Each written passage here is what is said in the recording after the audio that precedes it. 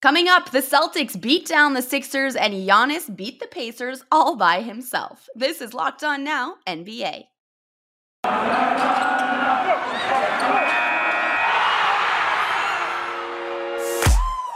The biggest games, the best performances, expert analysis. You are Locked On Now. You're listening to Locked On Now, NBA, local experts on the biggest stories on the hardwood. I'm your host, Kim Becker, and thank you for making Locked On Now your first listen every weekday. Our Locked On NBA hosts are here to help break down everything from the night in basketball. Last night's biggest game pitted Eastern Conference rivals against each other, but it wasn't far from a close one. The biggest game. The Boston Celtics are the hottest team in basketball and more than rolled to their 9th straight win on Tuesday over the Philadelphia 76ers. Philly avoided losing by 50, but it was still one of the most dominant wins of the NBA season that Locked On Celtics went over more post-game. Hey there, John Corrales here from the Locked On Celtics podcast. Boston Celtics absolutely demoralizing, demolishing, thrashing the Philadelphia 76ers. Starters only playing 3/4 of this blowout, and the Celtics cruise to their 9th straight win, and this one is a statement. Jason Tatum, 28 points. Jaylen Brown, 29 points, ending a lot of the talk about whether they can play together. The Celtics beating up on a good team ahead of them in the standings, ending a lot of the talk that this streak was only built against bad teams. The Celtics did lose Marcus Smart to a sprained ankle, and that didn't look good. So at least if there's any good news is that they played Detroit in the back-to-back, and maybe they don't need Marcus Smart to beat the Detroit Pistons. And then there's an all-star break, so Smart will get some time to recover there and get that ankle right, and hopefully he doesn't miss too much time. But the Celtics just really laying the hammer down on Philly and showing the rest of the NBA that this run is real, and they are now creeping into the middle of that Eastern Conference pack. This is one of those situations where we can say, if you didn't know up until this point where the Celtics had been, you would take where they are.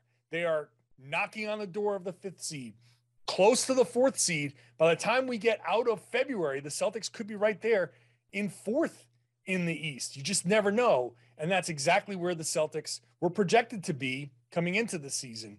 Things have started to look better. The Celtics are running their offense. The Celtics defense has been locked down. Daniel Theis came in for an injured Robert Williams, who did not start this game. And Theis just kind of slid right on in, just like Derek White is sliding right on in. And you lose Marcus Smart, Derek White slides right on in, and the Celtics don't miss a beat in the second half of this game.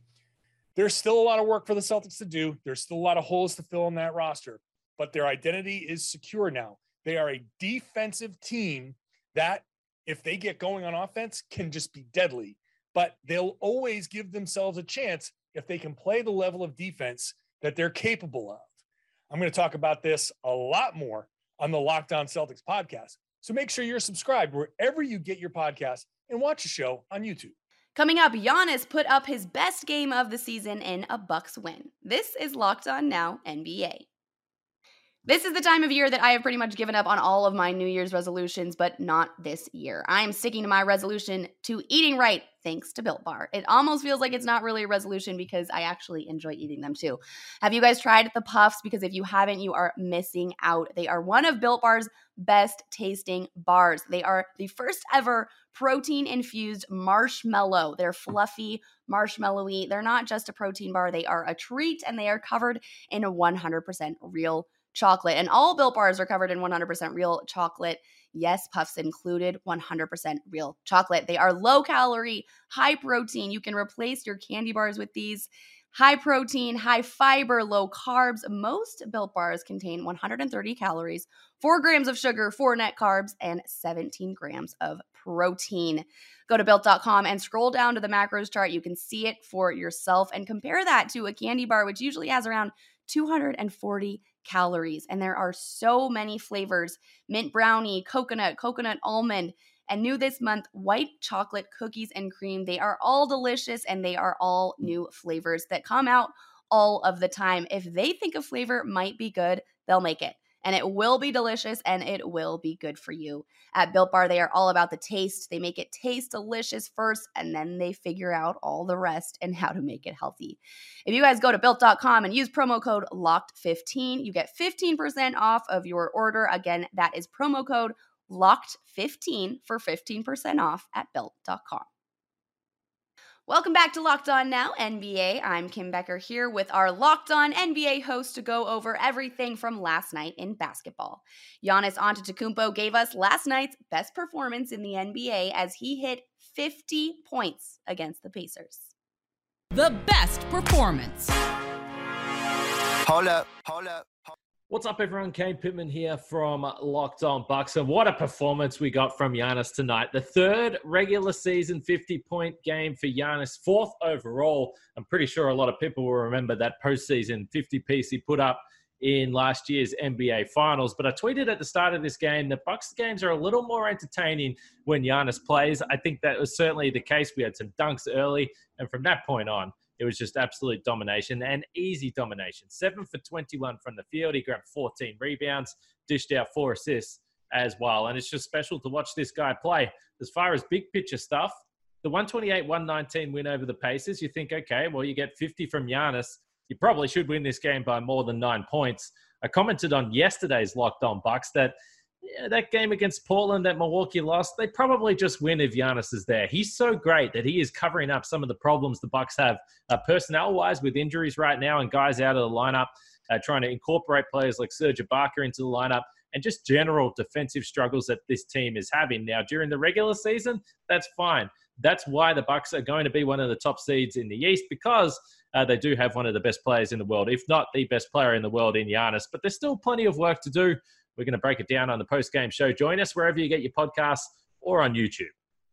The Pacers ran into a monster performance from Giannis last night. And our Locked On Pacers host says that aside from having to take that beating, Indiana actually showed some promise in keeping up with the champs for as long as they did.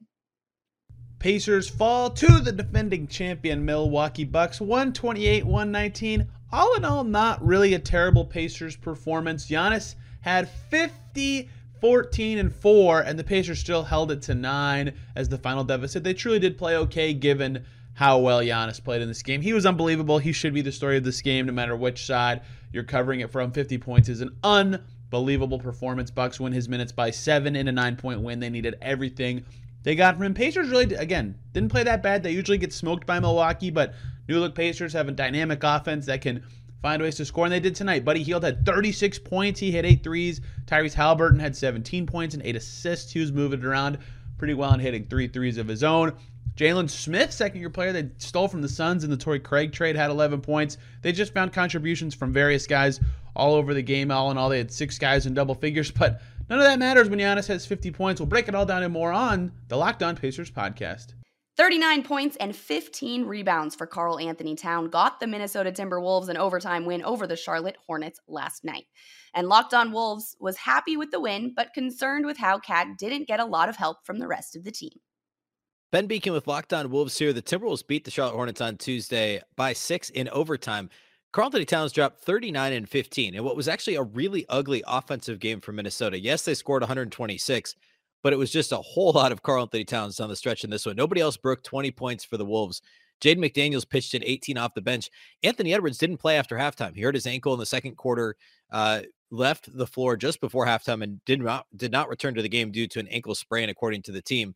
But Karl Anthony Towns was phenomenal down the stretch. Hit a massive 3 to put the Timberwolves on top after they trailed for much of the game, and then had a massive block on defense, came back on the other end, pump fake and a floater in the lane to extend the Wolves' lead down the stretch.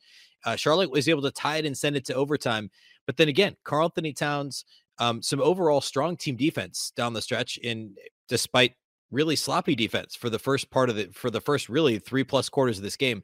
The Timberwolves got it done when it mattered in this one. And now they've won 7 of their last 9 games. And hopefully Anthony Edwards is able to come back and play. The Wolves turn around and play Wednesday night against Toronto. We'll see if he's available then. But all the All-Star break to rest up. And we'll talk all about it on the post-game podcast here tonight. Make sure you subscribe to Locked On Wolves for all things Timberwolves. The Memphis Grizzlies had to make a major adjustment to the lineup at the last second in New Orleans on Tuesday, but Memphis still managed to beat the Pelicans and CJ McCollum. Locked On Grizzlies tells you how Memphis won without its all-star.